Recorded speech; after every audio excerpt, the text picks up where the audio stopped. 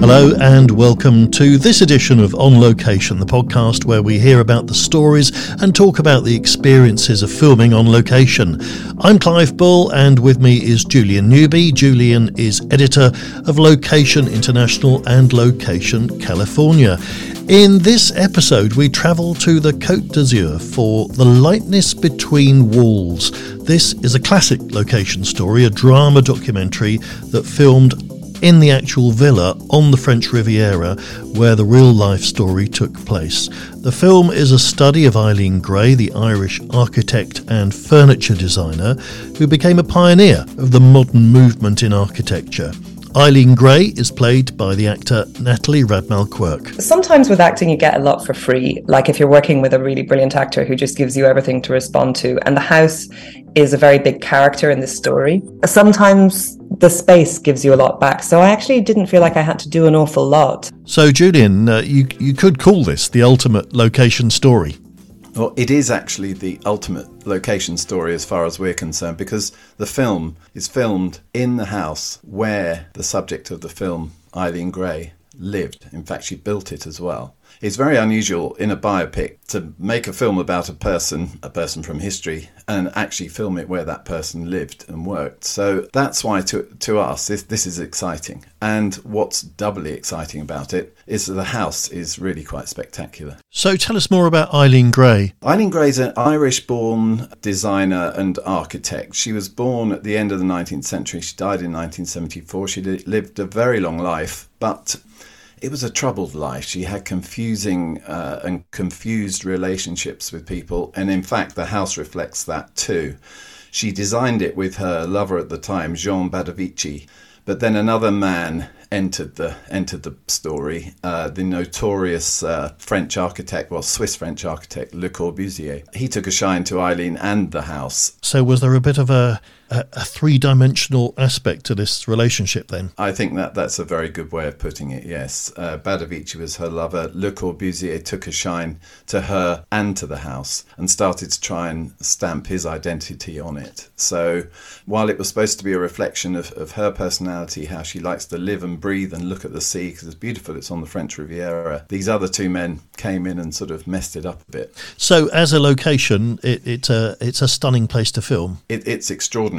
It's on the coast, at the bottom of a rocky cliff leading down to the Mediterranean, with Monte Carlo to your west and just the expanse of the Mediterranean Sea in front of you. Is beautiful. And the house is designed so that wherever you are, pretty much, you can see the sea. It's also designed because she wanted people to walk through it and live in it in a particular type of way. So you're actually forced to walk through it in the way she would want you to, in the way that she would walk through it.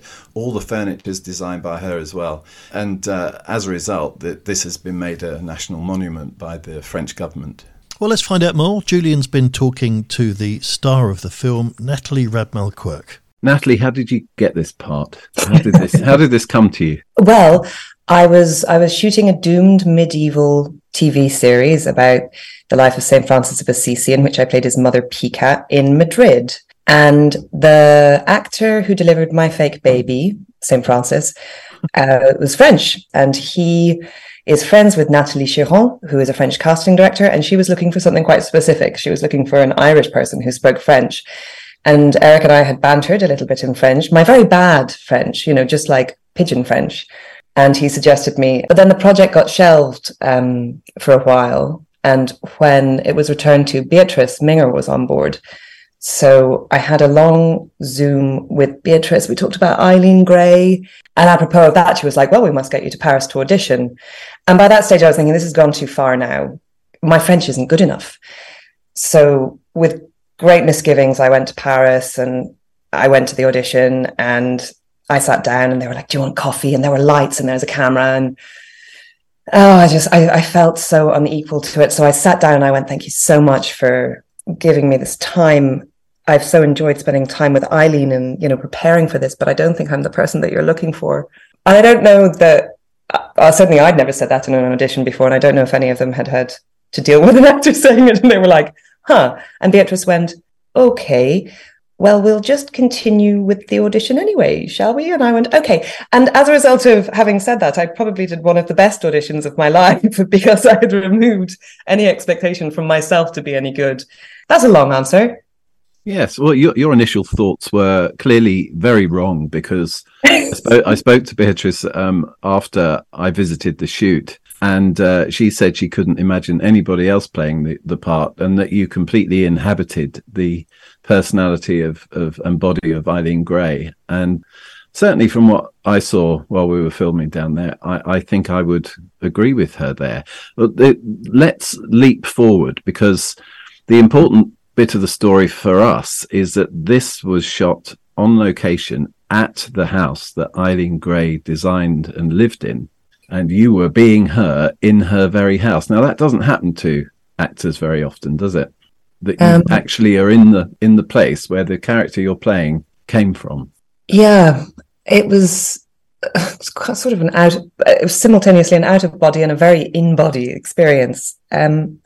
Having spent so long with her and having shot the stuff in the studio, and having sort of come to an accord with myself that while I am always going to feel inadequate and like a bit of an imposter and not quite good enough, especially the challenge to embody somebody so iconic and also so private, and just sort of embracing the impossibility of getting it right and letting yourself go, and then to actually be there. We should describe this house. It's very detailed. Stunning. It's beautiful. It's anything I say about Eileen that sounds absolute, can I please just caveat that with, nobody really knows, nobody can say anything for certain about anybody, and we certainly can't say anything for certain about Eileen, but the house seems to exemplify her desire for freedom and solitude. At the same time, the house is very playful. It both conceals and reveals different aspects of itself and of you as you sort of travel through it. It's a really beautiful place to be, quite breathtaking, but also it's sort of like a celebration of introspection in a way, because you can really get down to the minutiae there of who you are and what the space is. Does that make sense? That makes absolute sense, especially as I've been there. To describe it's perched on not the edge of a cliff, but down below a rocky formation that leads into the Mediterranean. There's a beach at the bottom, and it's in a completely isolated little bay. But if you turn to your right, you can see the great tower blocks of Monte Carlo. So you've got this real sort of contradiction of peace and tranquility, and then real life going on, not so far away down the coast. The house feels isolated because when you're in it, you just look at the sea, and there's no other buildings really around it. And that was basically her reason for building it there and designing it the way she did. Yeah, and of course there were no other houses there at the time. She built it in a concealed part of a place that was already private. So prescient was she perhaps of what would happen to that part of the world, or, that the desire for privacy was so profound that even if somebody did happen to casually pass by, they still wouldn't be able to see her home. I don't want to get too pretentious about this, but once you were in there and you started being her in her house, did it change your mood? Did it infuse you with something of her personality, her feelings? What if I want to be pretentious about it, Julian? Or were you just acting? Sometimes with acting you get a lot for free, like if you're working with a really brilliant actor who just gives you everything to respond to, and the house is a very big character in this story. Sometimes the space gives you a lot back, so I actually didn't feel like I had to do an awful lot. I'd done a huge amount of research. I'd done a lot of being of her already when we were in Switzerland, and so I kind of let the house do the telling of the story. So everything is sort of already there. And also the design team is so amazing with what they provide for me to play with, in a tactile way. So to be honest, there wasn't a lot to do. Show up and try not to tumble into the very beautiful furniture. It's a smallish space, given that it sort of has this look of Mediterranean luxury. She designed it quite small, That may have been part of the restrictions of the land that she was using. And also she was very sort of conscious of how you walk through the building, and she insisted that people walk through it in certain ways in order to experience it properly. And it's also designed so that really you're looking outside the whole time. So you're looking at the outdoors, you're looking at the sea and the nature. But the smallness of the house, did that make for problems when you're filming? It may have made problems for Beatrice and Raoul, her cinematographer, but they speak to one another in German, so I never understood what they were talking about. Certainly, if they did encounter difficulties with framing everything up, they gave no sign of it. It was Beatrice had told me that it would be a very rock and roll shoot, that we sort of shoot from the hip. If the light was interesting in one spot, we'd do this and whatever. And they were such wonderful people to work with that I don't know the answer to that. I don't think anybody who spends time in E1027 would complain about it as a space to be in. So if it did offer problems, I think I wasn't aware. There was a scene that you shot while I was there where you were reading in a bedroom or something, in a bedroom on the bed, and it felt to me, I mean, I didn't even go in there, felt too crowded to me, but it felt like there were about 10 or 12 people in there, and one more would have broken it. So I think, if that had been a studio, you would have had open walls. The difference was that this is an enclosed room, which is why people build stuff in studios, I suppose. Yeah. It did sometimes feel a bit packed for me in the space, especially when myself and Axel had quite intimate scenes. But that's our job to kind of block all of that out. And also, you develop an intimacy with the idea of Raoul behind the camera as well, and Beatrice's voice is sort of pinging into your head all the time, because the voiceover and the dialogue the voiceover is yet to do, and the dialogue was all done in Basel in Switzerland, and this was silent. So Beatrice's voice became my voice in my head, translates into Eileen's emotions being expressed. It was all very organic. So yeah, we were very much living in each other's follicles, sort of thinking like a hive mind, despite the fact that there were 3 different languages going on all the time, and a number of Swiss dialects. Is the predominant language French then? It's predominantly in French. The film, yes. Yeah. Punctuated sometimes by English. I think they're still deciding whether or not they'll do 2 sets of voiceovers, one in French and one in English, but I think that's yet to be decided. They're playing around with it at the moment, I believe. So location filming was all done at the house. And of course, because it's a docu-fiction, they also traveled through Europe filming different buildings that inspired this, and Tompeapaya as well, which is further up the hill, though they not filmed with actors in there. And then the documentary element was in a studio, is that correct? Is that how it was divided? No, that's sort of like the fiction. I should have. I might find this difficult to describe. What they did in the studio was they filmed live action footage of sort of sets, if you like, of walls or of the sea or of Paris streets at night, and then they would project them onto the walls of the set, so that they were living backgrounds. And they did it so beautifully. And in different times, they had these scrims coming down with projections onto the scrims. And I haven't seen any of the rushes or anything, because that would be horrifying for me. But to stand in it was so inspiring and evocative and sort of ethereal. But they seem happy with what they managed to capture. So no, that was the fiction. Any of the sort of dramatic stuff was filmed in French in Basel. So also, when I was there on location at the house, there was no dialogue. So the whole time at the house, it's you wandering through, not speaking. Is that correct? Or do you speak? Yeah. Yeah. It was such a relief. It's great. Yeah, because they're all flashbacks. The house is all done in flashback, whereas the stuff that we shot in Basel is sort of a reflective present tense. She kind of slips in and out of, because the voiceover voice, which we're calling the off voice, is the purely reflective voice, and then the studio space is kind of a liminal space, is how I think of it. But the stuff at the house is proper full flashback, so we do it mute. But there will be Eileen's voiceovering away on top of it when we get to that. You shot him in March of 2023, which is, the weather's not always great down there, but you had some beautiful, almost summery days, which is a stroke of luck, I'd say, because it was a stroke of luck. We needed 3 days with us actors in order to get everything done, and even that was sort of a squeeze. So the weather had been absolutely appalling, and so they shunted the actor filming days down to the end of the week, and then those 3 days were pure sunshine. It was amazing. Elisabetta and Geraldine, who take care of the house, told me that it was because Eileen was smiling down at us fondly, which I'd like to believe. Those two women who you mentioned who take care of the house, they've almost got a spiritual relationship with it, don't they? And with her, with Eileen. Yes, they do, and I think they're very protective of her, which is wonderful. Everyone who I've met, including Andrew Hodgkinson, who interviewed her before she died, everybody is protective of her legacy.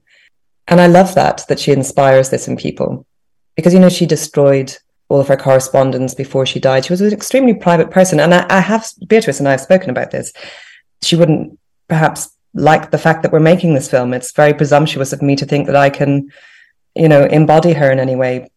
But then that's, with art, you take these risks. You have to take the risk that you will fail completely, and also that somebody else will do it differently. And ultimately, anyway, when you're making art, it becomes about your impression of the thing. Like, this film is so Beatrice's film, and yet she says that the film is its own entity that's just unfolding, and she's just sort of there to mind it and take care of it. I mean, I love her approach. I've loved working with her. She's been incredible. It's going to be very interesting to see this. Yeah. As we've already said, it mixes documentary and drama and location and studio, and it's about a woman who led a long, complicated life. And she died at age 94, had a few complex affairs during her life.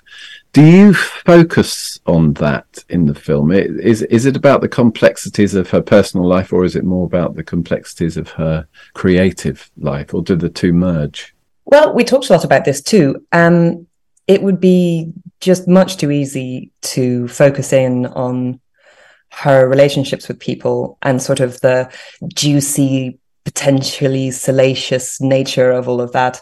Whereas our feeling is, and again, caveat, who knows what her feeling, what Eileen would have really thought or really wanted. I think that she wanted her work to speak for her, that her work embodied who she was and how she felt about the world, rather than the way that she moved through the world. But of course, we don't conceal the fact that she had relationships with women. We don't conceal the fact that she was probably in a relationship with Bado. But I think the thing to always bear in mind about Eileen is that she was a pioneer of living independently and without a label. I don't think of her as bisexual or gay or even as one particular kind of artist. I think of her as non-conforming, like her chair, the non-conformist chair. She expressed herself through not conforming with a label or with what society would have projected onto her. She completely rejected the sort of life that she should have had and absolutely carved her own. So I think placing narratives on top of her is hard. So we brush against her sort of the what we know of her life narratively. But I think the idea, and I'm not in the editing room, but I think the idea is to let her work speak for her, to try and let the work sing, and her feeling about the work, because from what we know, that's what she really cared about. That was her love. Yeah, I mean, she was a lot of different types of artists as well. I mean, she designed that house without even having had architectural training or experience, really. She's well known in some quarters as a designer of furniture, and when in fact she probably most of her studying and nurturing of her talents involved lacquer work, which is a very strange thing to want to focus on when you've got all those other talents. Yeah, no, the lacquer was first, I think, when she came out of Slade. But yeah, she just, I mean, I don't know. She just didn't fit in any boxes, and she allowed her interest in things to sort of, not even her interest, her passion in things to dictate what she did next. And I think it's a double-edged thing, isn't it, being a woman at that time? Because obviously, on the one hand, you were discriminated against because, you know, it's quite a macho male society, and women got written out of a lot of stories, and Eileen was nearly written out of her own story, of course, and she was for most of her life, as we know. But at the same time, because of her rejection of the way that society ordinarily functioned, she had a degree of freedom because nobody was looking at her.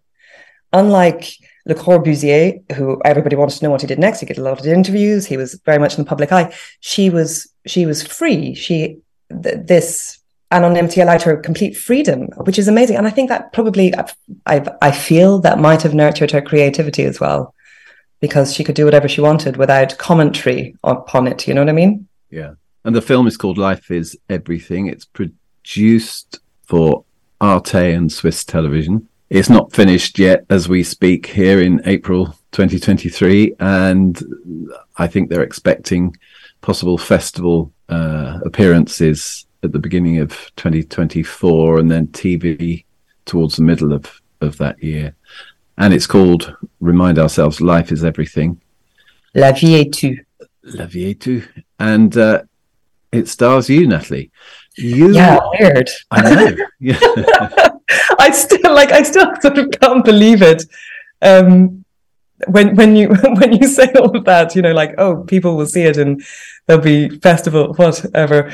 It seems very different to just the work that we did in sort of caring about it a lot and building it. I feel so lucky. I mean, It's been an amazing year. I've got to. Also, I have a friend, an older actress friend, who says somebody's mother, somebody's wife, but never the somebody. Being able to play this part, I got to play it as somebody, where it's about her relationship with herself. And that has just been, I mean, I think it's the first time I've ever been able to do this. And it's, you know, an Irish icon. So it means an awful lot. I try not to think about it too much, or my head will explode. Well, talking of Irish icons, you're in Dublin now. I am actually in the west of Ireland. I thought you were in Dublin. So just tell us briefly what you're doing there. I am shooting a detective drama called Black Shore. I think I've signed something that says I'm not supposed to talk about it. But I play Serena, who is a local chef, and who's about to have a nasty surprise, and I won't say anything else. It's lovely, actually. It's a good drama. Watch it, everybody. And does that involve mainly studio or locations? Oh, we're on locations. We're in a little town called Killaloo, which is so funny because I actually know Killaloo very well. My grandfather is buried here, and we used to go up and down the Shannon in our summers. But yeah, no, it's all locations, and the people here are lovely, and the crew is great. I'm having a great time. It's helping me recover from Eileen, actually. Natalie, thank you very much. Thanks, Julian. Lovely talking to you. Natalie Radmall-Quirke talking to Julian Newby. The Lightness Between Walls will be broadcast by Franco-German culture channel Arte and Swiss Television before distribution to channels and platforms around the world. And you can see that beautiful house and location and read more about it at boutiquemedia.co.uk. That's it for now. You can keep up to date with the latest episodes by subscribing to the podcast, and do join us next time on location.